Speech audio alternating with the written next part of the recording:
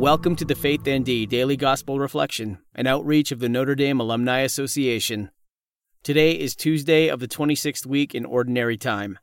Our Gospel reading is from the 9th chapter of Luke, verses 51 through 56.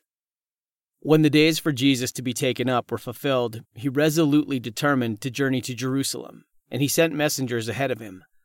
On the way, they entered a Samaritan village to prepare for his reception there, but they would not welcome him, because the destination of his journey was Jerusalem.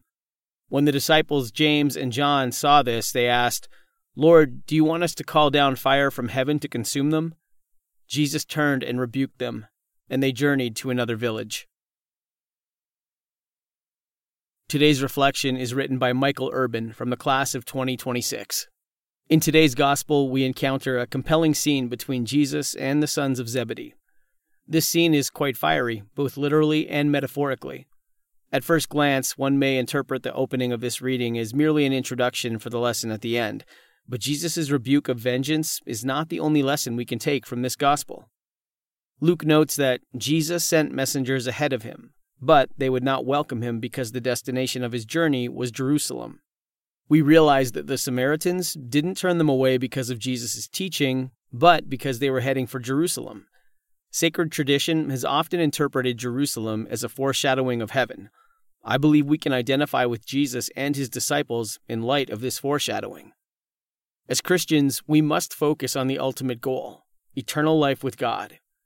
Even with our hearts firmly set on this heavenly dwelling, we will encounter more obstacles of faith than one may think. But Jesus said that his followers would not go without suffering for having faith in him.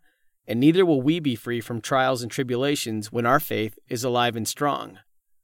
Though we may often be persecuted or ridiculed, Jesus calls us to carry our crosses with unwavering determination, having full trust in divine providence.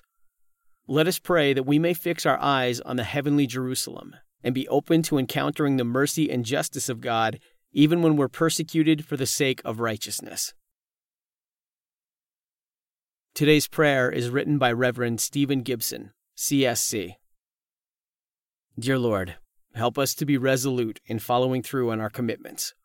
Let us have the wisdom to say yes to what really matters and the discipline to keep our word. We ask your courage to say no to that which pulls us out of balance with you. Amen. Thank you for listening to today's reflection. We invite you to subscribe and share our content with others.